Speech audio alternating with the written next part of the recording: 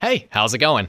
My name is Grant LaFave, and I am the producer of the Mid-Michigan Pet Expert Talk Show. And this past weekend, Lee, Rick, and I were lucky enough to sit down and talk everything about dog training with Dagny Kaspar. She is a dog trainer at Annabelle's Pet Station, and she's the owner of Pal's Canine Academy. And we got into a lot of great stuff. And in fact, the conversation went a little too well, and we actually had to cut some of the things for our radio broadcast. But we wanted to share those with you now as our very first 1320WILS.com podcast exclusive. So we're going to play some of the clips of that conversation that you would have missed if you caught the podcast or the other radio broadcast. So we're going to get those in for you now, and we hope to see you this Saturday at 9. Hope you enjoy. Next door, there's a 3-year-old pit bull who is on a shock collar and runs around all the time outside off a leash.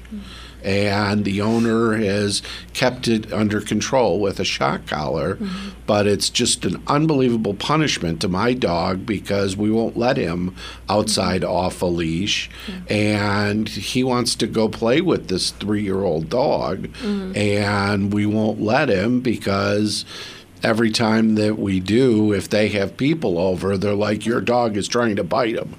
And we're like, no, what? they're trying to play. Trying to play, but the people don't understand it. It just makes me crazy. It's making me really want to make a bunch of YouTube videos about it right now. So. Well, I just question people who let their dogs run around off a leash outside in public, because I do think that affects other people. It absolutely and does. Other dogs, and it makes it very tough. That's a huge part of this class that I'm going to be teaching too, is like manners and like, don't let, your dog is not, just because your dog is nice doesn't mean that dog is going to appreciate it, Well, plus they don't always recognize your boundaries. Yeah. Because just because you know where your property lines are doesn't mean the dog does. Right. So. Right.